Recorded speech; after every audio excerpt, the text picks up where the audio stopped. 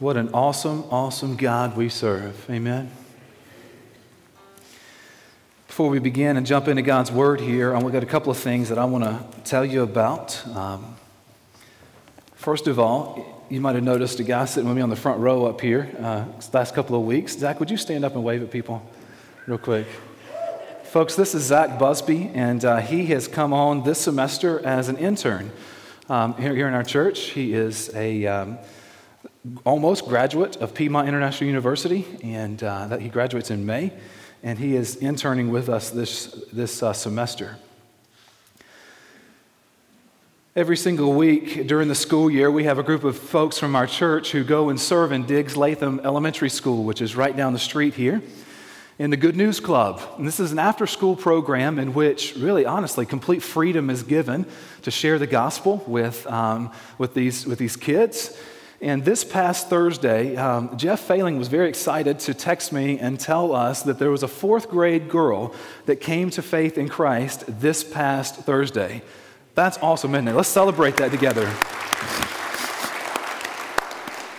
Folks, that is exactly why we are here, right? For the lost to come and find life in Jesus. That's the finding life in Jesus part of our mission statement. Pursuing is what we now do further. We continue to pursue life in Jesus from this point on. Hey, take your Bibles and turn to Genesis chapter 2. Genesis chapter 2. We come to a portion in our study today, and as we're working through, honestly, overarching picture of God's Word, big picture, what God has done, what He is doing, what He will do in the future. All of 2019, we're in this study entitled Our Story, His Story. So we're looking at His story, but then we also look at how our story fits into God's story. Today we come to a part that is honestly one of the most heartbreaking stories in all of the Word of God, if not the most heartbreaking story. We look at how sin entered into the world to begin with. Okay, so Genesis chapter 2, we're going to be there here in just a moment. Before we do so, I want to tell you about a book review that I read not long ago. This book review was written by Dr. Russell Moore. He is the president of the Ethics and Religious Liberty Commission, and he wrote a book review on a book that was entitled Everybody Lies, Big Data, New Data, and What the Internet Can Tell Us About Who We Really Are. Okay, that's the book that he wrote a book review on, and here's some excerpts to what Russell Moore had to say. Imagine if you had a truth serum that would force you to disclose who you really are and what you really think, fear, and value. In some ways, you already do. The digital search engine on your phones and devices. The book, Everybody Lies, Big Data, New Data, and What the Internet Can Tell Us About Who We Really Are, makes the claim that mined resources on what people search for online is more reliable for research than what they tell people in surveys. This is because, the book asserts, people don't like to admit certain things about themselves or to themselves, but they'll tell Google. Google searches tell us more than surveys or social media posts, the book points out, because all the factors are there to make people honest. No one is there in front of you. You're alone. You're seeking out the answers to the questions you really have. You're seeking out the answers to the questions you really have. The human heart often thinks it can cover its paths before God, saying, the Lord does not see, the God of Jacob does not perceive. And he's quoting Psalm 94:7 there. The truth is, we can't even hide from Google. How can we hide from God? Google knows who we are, sometimes better than we know ourselves. But Google doesn't love us. Our lives are lived before the face of God, a face seen in that of Jesus Christ. His deep inside knowledge of their lives, both good and bad, respectively, of Nathanael and the woman at the well, startled them both. He quotes John 1 and John 4 there. The good news is that in both cases and in many more, Jesus knew all these things ahead of time and sought them and us out anyway. Folks, in that is the premise of everything that we're going to talk about today. God looks on us as individuals. He sees our sin, both past, present, and what we're going to do in the future, and He chooses to love us anyway. And what we're going to find today is that God doesn't tolerate sin. He doesn't put up with sin in any way, shape, or form, but He offers forgiveness for it when we ask Him to. Okay, so you're in Genesis chapter 2. Let's start reading in verse 7, and I want to invite you to stand for the reading of God's word. Genesis 2, starting reading in verse 7. Then the Lord God formed the man of dust from the ground and breathed into his nostrils the breath of life, and the man became a living creature. And the Lord God planted a garden in Eden in the east, and there he put a man whom he had formed. And out of the ground the Lord God made to spring up every tree that is pleasant to the sight and good for food. The tree of life was in the midst of the garden, and the tree of the knowledge of good and evil. A river flowed out of Eden to water the garden, and there it divided and became 4 rivers. The name of the first is the Pishon. It is the one that flowed around the whole land of Havilah, where there is gold. And the gold that is there, the gold of that land is good. Bdellium and onyx stone are there. The name of the second river is Gihon. It is the one that flowed around the whole land of Cush. And the name of the third river is the Tigris, which flows east of Assyria. And the fourth river is the Euphrates. The Lord God took the man and put him in the Garden of Eden to work it and keep it. And the Lord God commanded the man, saying, You shall surely eat of every tree of the garden, but of the tree of the knowledge of good and evil you shall not eat, for in the day that you eat of it, you shall surely die. All right, let's pause there and let's go to God right now and just ask that He bless our time together. So let's pray. Our Father, in these moments, may you and your word be magnified. May you be lifted high. Father, for those of us that came into this room today, all of us need to hear from you. We need to hear what your word has to say, what it means, and then what we're to do with it. So, Father, in these moments, may our thoughts and our attentions be fixed solely on you. Father, help us not to deviate from you. And Lord, help us to know without a doubt the ways in which you are convicting us. And Father, I pray that at the end of today, we leave changed in one way or another, closer to you than when we came in. Our Father, we love you, but we only love you because you first loved us. Thank you for sending Jesus to die in our place. And it's in his holy and precious name I pray. Amen. Amen. You can be seated. Well, the first thing I want for us to talk about this morning based off of this passage is the idea of paradise with a choice. Paradise with a choice. Now, at several places all throughout the Bible, the Garden of Eden is described as the Garden of God. In the book of Ezekiel, chapter 31, Isaiah chapter 51, both of those authors respectively describe the Garden of Eden as the Garden of God. Now, you can imagine that any garden that belongs to God that is uncorrupted by sin is absolutely perfect, right? Anything that's designed by God, belongs to God, that is uncorrupted by sin is absolutely perfect. Now, I can imagine a garden such as this in abundance of trees, all kinds of trees. I can imagine there's animals walking around all over the place. You know, you try walking down the path and there's a lion that just kind of crosses right in front of you. I think about there's squirrels, there's all kinds of stuff all over the place. There's birds that are singing, there's water that's flowing in this nice little spring and this waterfall that comes down. It's kind of like the porridge in the story of Goldilocks, right? You remember? Temperature not too hot, not too cold, just right. The temperature of the Garden of Eden, maybe. So as I continue imagining the Garden of Eden, I've in the past kind of imagined it almost like an aviary, how do you say that? Aviary, there we go, at the zoo, right? An aviary is when you walk into this huge dome type building and there's birds flying around all over the place. There's this greenery that's there. It's kind of moist. It's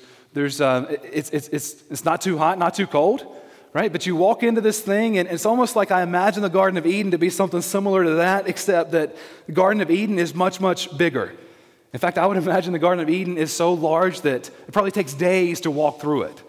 Now, from the time we were in Sunday school, as little kids, and we started hearing about the Garden of Eden, we started formulating some thoughts and some imagination about what this might have looked like, right?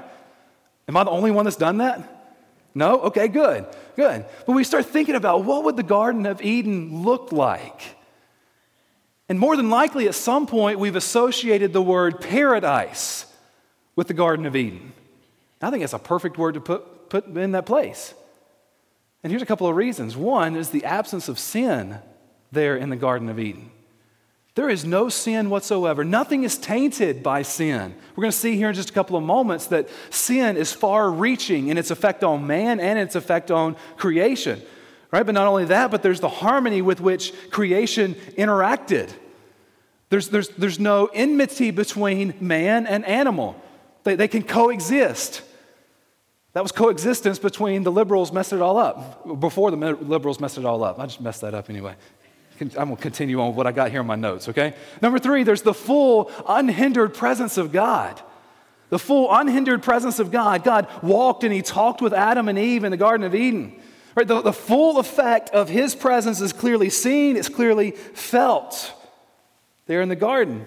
Now, these are just a couple of the reasons why we can safely assume that the word paradise fits in the Garden of Eden, in a description of the Garden of Eden.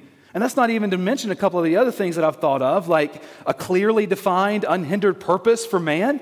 He was to name the animals, care for the animals, right? The sheer beauty of God's creation in all of its untarnished state.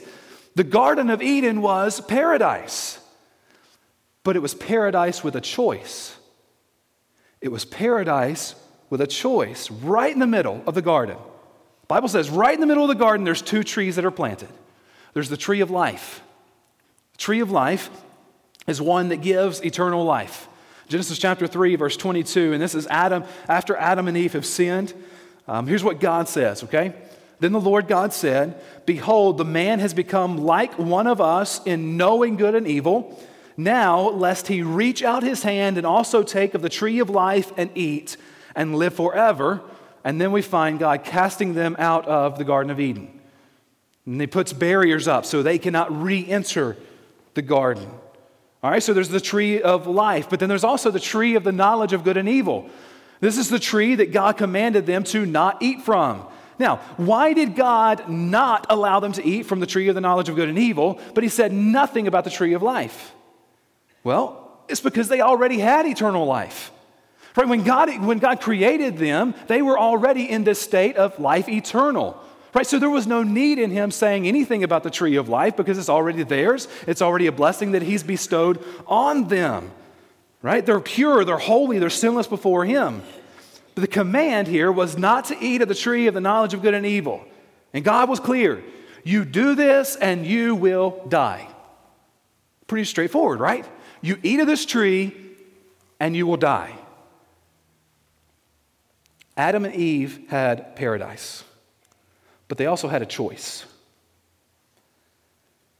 You see, God doesn't create robots that simply do only what they've been programmed to do, ever.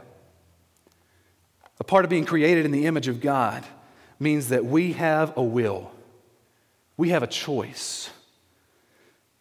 Mankind can decide whether they're going to follow God, do what God says, or they're going to pursue themselves. And we know what Adam and Eve chose to do, right?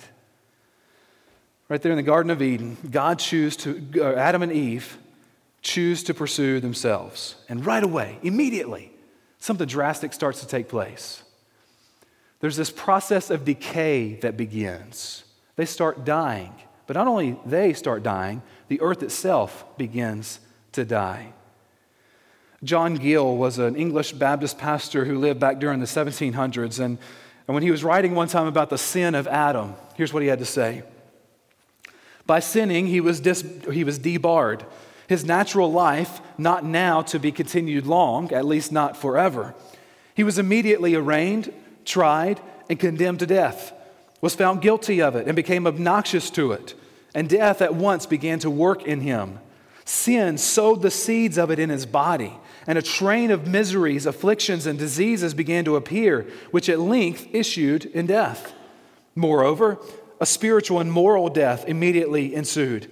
He lost his original righteousness in which he was created. The image of God in him was deformed. The powers and faculties of his soul were corrupted, and he became dead in sins and trespasses. The consequence of which, had it not been for the interposition of a surety and Savior who engaged to make satisfaction to law and justice, must have been eternal death, or an everlasting separation from God, to him and all his posterity. For the wages of sin is death, even death eternal. Ladies and gentlemen, sin is a very, very serious thing. It is a very serious thing. Sin is anything that goes against what God has said, and it's anything that directly opposes God. And with this decision that Adam and Eve made to pursue themselves over the Word and the will of God, sin enters into the world for the first time. Sin enters into the world. That's what we find in Genesis chapter 3. We just read part of Genesis chapter 2. If you were to look in Genesis chapter 3, you see that entrance into sin. We're going to get there here in just a moment. Now, folks, listen, I absolutely hate that this is a part of God's story. Because it's not how God created it to be. But the reality is it is a part of God's story, and because it's a part of God's story, now it's a part of our story because it was all handed down from Adam. Folks, you cannot turn anywhere in your Bible without seeing sin of some kind, either the pull of sin, the effect of sin, the truth of sin. You can't turn anywhere until you see, except to see those things. And really that's what I want to talk about the rest of our time together. I want to talk about the pull of sin, the effect of sin, and the truth of sin. So start here with the pull of sin, okay? Read Genesis chapter 3, verse 1 with me. Now the serpent was more crafty than any other beast of the field that the Lord God had made. He said to the woman, "Did God actually say, 'You shall not eat of any tree in the garden'?" The woman said to the serpent, "We may eat of the fruit of the trees in the garden, but God said, 'You shall not eat of the fruit of the tree that is in the midst of the garden, neither shall you touch it, lest you die.' But the serpent said to the woman, 'You will not surely die. For God knows that when you eat of it, your eyes will be opened, and you will be like God, knowing good and evil.' So when the woman saw that the tree was good for food, and that it was a delight to the eyes, and that the tree was to be desired to make one wise, she took of its fruit and ate, and she also gave some to her husband who was with her, and he ate." Folks, in this we learn a whole lot about the way that Satan works, the way that he entices, the way that he pulls us in with temptation to sin. There's a hint of truth in what Satan's talking about here, right? Did God actually say, "You should not eat of any tree in the garden"? Well, no, all God said was you shouldn't eat of this one tree. Oh, but he's just kind of enticing out there. Did God actually say? Continues, God said, the woman said to the serpent, "We may eat of the fruit of the trees in the garden, but God said, 'You shall not eat of the fruit of the tree that's in the midst of the garden, neither shall you touch it, lest you die.'" But then the serpent gives her something. He gives her an outright lie. "You shall not surely die." Folks, God, or Satan, works in ways that are detrimental to the believer, to anyone. Pulls us into sin. Folks, all it took for Eve to eat of this was Satan just doing a little bit. Just a little bit to entice them. And then what happens? It's not just Eve that eats of the fruit. It's Adam and Eve both eat of it. Folks, that initial pull of sin, just like in this story, is often small. It seems like it's harmless. The Bible even says that oftentimes there's a way that seems right to a man, right? But in the end, it leads to destruction. Satan is an evil, conniving monster, nothing short of that. He does whatever he can to distract you and to tear you down. And the way that he works on me is probably different from the way that he works on you. Charles Spurgeon, years ago, back in 1958, he's preaching about the ways that Satan determines how he's going to tempt a person. And here's what he said. He said, there's a man, okay, he's describing one man here. There's a man who is calm and quiet and at ease. Satan does not attack that man with unbelief or distrustfulness. He attacks him in a more vulnerable point than that. Self-love, self-confidence, worldliness. These will be the weapons which Satan will use against him. Okay, what about another person? Here's another one. There's another person who is noted for lowness of spirits. It is not possible and want of mental vigor. It is not probable that Satan will endeavor to puff him up with pride. But examining him and discovering where his weak point is, he will tempt him to doubt his calling and endeavor to drive him to despair. There's another man of strong, robust bodily health, having all of his mental powers in full and vigorous exercise, enjoying the promises and delighting in the ways of God. Possibly Satan will not attack him with unbelief because he feels that he has armor for that particular point. but he will attack him with pride or with some temptation to lust. He will most thoroughly and carefully examine us. And if he shall find us to be like Achilles, vulnerable nowhere else but in our heel, then he will shoot his arrows at our heel. Satan fights dirty. He sure did with Adam and Eve right there in the Garden of Eden, and there's a good chance that you've seen the ways that he fights dirty with you. You know that it's at your weakest point that Satan starts throwing lies at you. You know it's at your weakest point that he starts tempting you with this or that. You know that's how he works. There have been times that I've told guys that I'm accountable to. I tell them I'm doing really well in a certain area, right, that they ask me about. And it's not hours later. It's like Satan hears it. It's not hours later I'm struggling in whatever it was that I just told them. I'm doing great in this. Folks, never, ever should we take lightly the pull of sin. It looks beautiful. It looks enticing. It oftentimes looks like it's good for us, but in the end, it's going to lead nowhere except to destruction. Now, you might be wondering, sitting there right now, how do I fight the pull of sin? How can I be successful in this? And before anything else, let me say this. You have got to understand the depth at which sin can take you. You have got to understand the depth at which sin can take you. And in this, we see the effect of sin. We look at the effect of sin. Folks, in the case of Adam and Eve, we find in chapters 2 and 3, and really beyond here in Genesis, that their lives are forever changed as a result of their sin. That one decision took them further than they ever wanted to go. Creation itself, the earth, was changed as a result of sin. Okay? Not only man was changed, but the earth itself began decaying. Sin, the effect of it, is far-reaching. This Tuesday, it will have been 45 years since the United States Supreme Court made a decision that would drastically alter the future of the United States with the decision of Roe versus Wade. Now, God's word is very clear that humans are made in his image. Therefore, each person has intrinsic value simply because of the way that they are created by God. Abortion and the legalization of it is at its core sin. And there are very few things in this world that show us the effect of sin the way that abortion does. I want you to listen to this, okay? Since 1969, it is estimated that around 50 million babies have been aborted.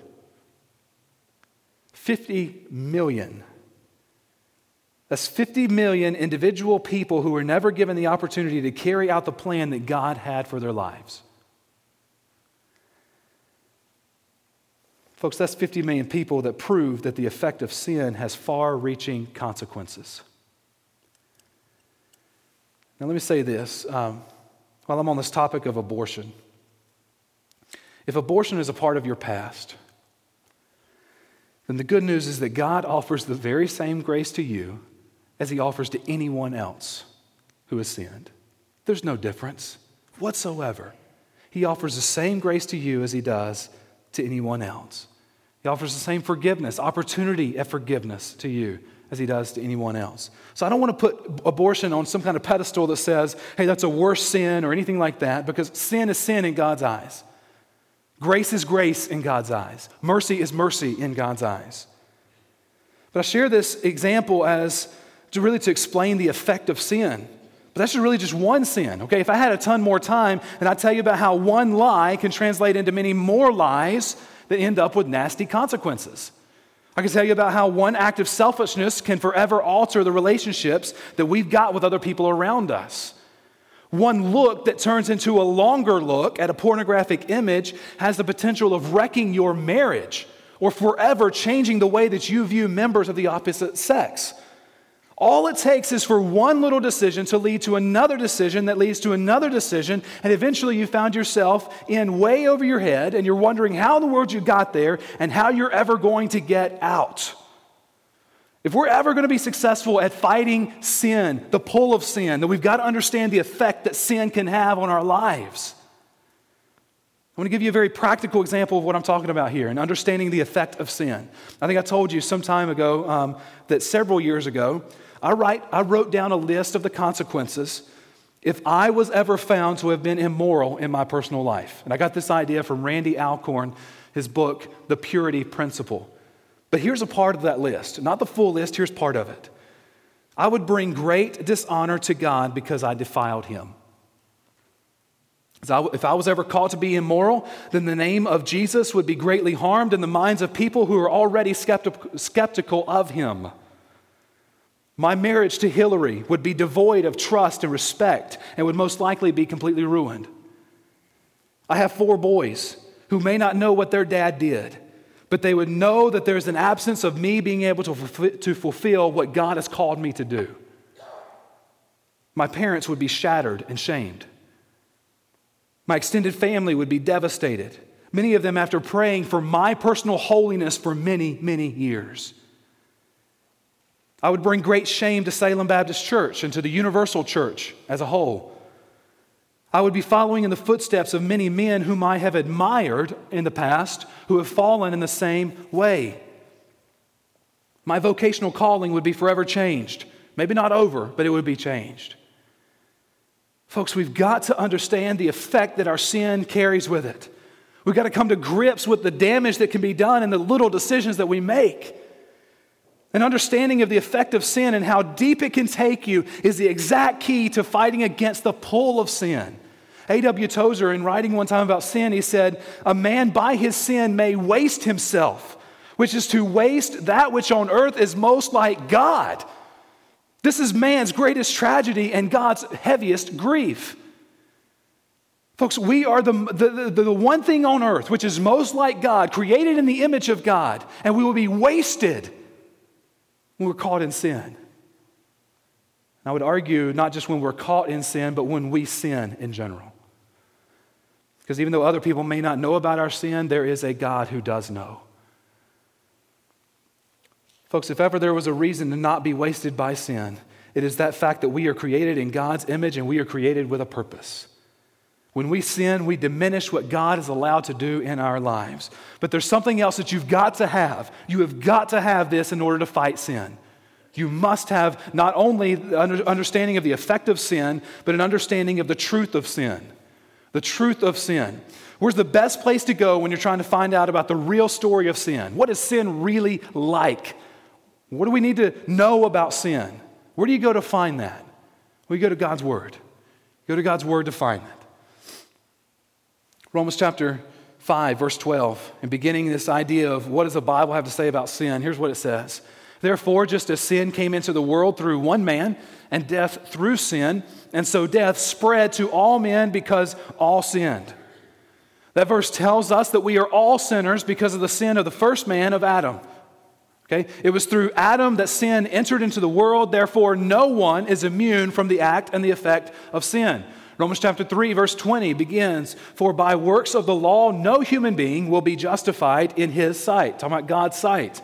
In other words, there is no action that you can complete that's going to save you. There is no level of obedience and adherence to the law and the word of God that will allow the sin to be removed. It continues to say, "Since through the law comes knowledge of sin." Folks, the law of God, the word of God, is there for the purpose of pointing out that we are sinners. There is no way that we as humans can fully obey everything that God has commanded. And even if we could obey it all, there is something else that is absolutely needed in order for the sin to be dealt with. The law helps us understand without a doubt that we can do nothing to save ourselves. The curse and the hold of sin is too much for us to handle. In Ephesians chapter 2, we find that we are spiritually dead in our sin. I've told you before that doesn't mean that Jesus comes along and he pulls us out of the lifeboat in the middle of the ocean. No, Jesus is in the lifeboat and he reaches over the side of the lifeboat into our lifeless bodies that are face down in the water, no breath whatsoever inside of us. He pulls us up into the lifeboat with him and he breathes life into our dead, lifeless bodies. That's exactly what it means for Jesus to give us life. Not only were we born dead, according to Ephesians chapter 2, we continue reading in Ephesians chapter 2 that we are born with a propensity to pursue after Satan, to follow Satan. Now, that doesn't mean that we actively worship Satan like many that you may hear of, Satan worshipers, but it's in essence the same thing because we are pursuing Satan. Romans chapter 3, verses 10 through 12 reinforces that the hold of sin pertains to all people, right? None is righteous, no, not one. No one understands, no one seeks for God. All have turned aside. Together they have become worthless. No one does good, not even one person. We understand from Colossians chapter 3 that on account of our sin, the wrath of God is coming on those who are found by Him to have not had their sin dealt with. The wrath of God is coming on that person. So now we must ask ourselves this. If we can't do anything about our sin and our subsequent spiritual death, what can be done about it? If we can't do anything about it, what can be done? One of my favorite passages of Scripture is 1 Corinthians chapter 15, where there at the very end of the chapter, the Apostle Paul mocks sin and death. Here's what he says. Death, where's your victory? Death, where is your sting? And then he continues in verse 56, the sting of death is sin, and the power of sin is the law. But thanks be to God who gives us the what? Come on, tell me. The victory through our Lord Jesus Christ. God has given victory over sin and death through the person and the work of Jesus Christ. Folks, the victory over sin has been won. What started in Genesis chapter 3 with great defeat and the coming of sin on this earth ends with the victory that Jesus gives through the death and resurrection. Last week we sang the song Victory in Jesus, in which we sang these words. Oh, victory in Jesus, my Savior forever. Come on. He sought me and bought me with His redeeming blood. He loved me ere I knew Him, and all my love is to Him. He plunged me to victory beneath the cleansing flood. Ladies and gentlemen, the curse of sin does not have to hold you any longer. A perfect, sinless, redemption-seeking, chain-breaking, sin-crushing Savior has paid the price you deserve to pay for the sin that's been handed down to you from Adam and Eve. So how do we embrace what Jesus has done? How do we live in the victory that is given to us by Him? 1 John chapter 1, verse 9. If we confess our sins, He is faithful and just to forgive us our sins and to cleanse us from all unrighteousness. That's it. Confess your sin to Him. Ask for repentance. And the promise is clear. He will cleanse you from all unrighteousness. In fact, He's not only going to forgive you, He's going to take His righteousness and He's going to put it on your account so you don't ever have to worry about being separated from God anymore. Because once you are in the Father's hand, you cannot be pulled out. Folks, the story of God is one that includes great sorrow in man's separation from Him because of their sin. But it also includes great victory and joy because the relationship is repaired through the Son of God, through Jesus. In closing this morning, I want to leave you with a statement and then a short story. Okay, here's the statement. God knows all there is to know about you, yet He still loves you. He always has, and He always will. I don't know what you bring into this room with you this morning. I don't know what sin is plaguing you over and over and over again. It feels like you can't get rid of it. You think God doesn't love me because I am involved in this sin. Can I tell you, that's just not right. God loves you. He always has. He always will. And a part of the plan of God from the creation of the world and the entrance of sin into the world was to send Jesus to die in our place. Little boy and his father were driving down a country road. It's a beautiful spring afternoon. Suddenly, out of nowhere, a honeybee flies in the car window. And since the little boy is deathly allergic to bee stings, he becomes petrified, screaming, trying to get away from the bee. His father quickly reached out, grabbed the bee, squeezed it in his hand, and then released it. But as soon as he let it go, the young son became frantic again once it buzzed by the little boy once again. The father sensed his son's terror, and reaching out his hand so his boy could see, he points to it, and there, stuck in his skin, was the stinger of the bee. "You see this?" he asked. "You don't need to be afraid anymore. I've taken the sting for you." Folks, the Christian does not need to be afraid of sin and death because Jesus has taken the sting out of death and sin. Would you bow your heads and close your eyes?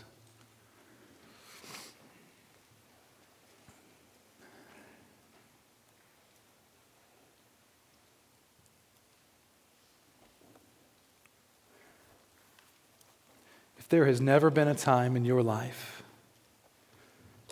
in which you came to grips with the hold, the curse that sin has on you, then today is the day for you to do so. We were all born sinners. There's none righteous, no, not one. But God, and the great love with which He loved us, when we were still dead in our trespasses and sins, made us alive together with Christ. If we confess our sins, He is faithful and just to forgive us our sins and cleanse us from all unrighteousness. If you've never confessed that you are a sinner before God, if you've never repented of your sin, then right now do so.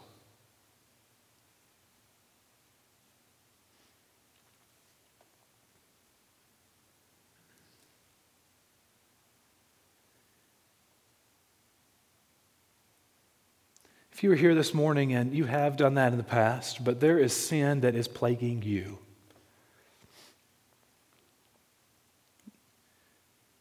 yes, you have surrendered your life to Jesus, you've repented of your sin, but for one reason or another, you just can't get rid of a certain sin. You struggle with it. You fight with it. I want to remind you this morning that sin is nothing to be trifled with. It's time for you to start flirting with it and deal with it. There's a couple of ways I want to challenge you to deal with it. One is tell somebody about it. Tell somebody. Ask them for help. Would you walk with me through this?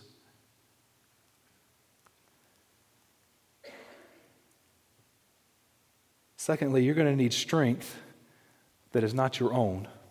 You're going to need the Spirit of God. So ask Him to help you. And then dive into His Word in ways that you haven't ever before. Pour yourself into it.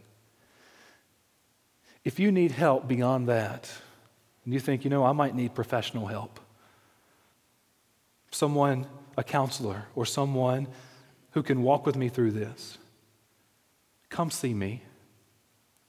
Tell me about it. And if I can't help you or one of the pastors can't help you, then we will walk with you through this and finding someone who can. We'll pray for you, lift you up.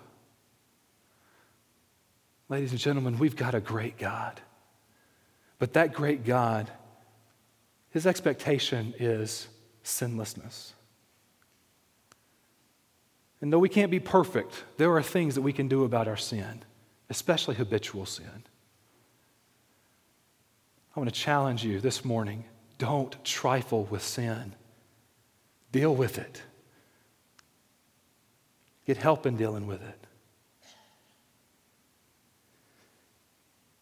Our Father, I come to you in this moment, and God, I can't help but think that today is going to be a defining day in some people's lives in which they take the next step in either repenting of their sin for the first time or dealing with the sin that has such a hold on them. Oh God, would you make us a church, individuals within a church who seek your face first, that we don't gratify the flesh, that we don't do the things that go against you, that defy you. Oh God, make us pure and holy before you. Father, thank you for Jesus, who gives us the victory. And Father, now may we be steadfast, immovable, always abounding in the work of the Lord, knowing that our labor in the Lord is not in vain. It's in Jesus' name I pray. Amen.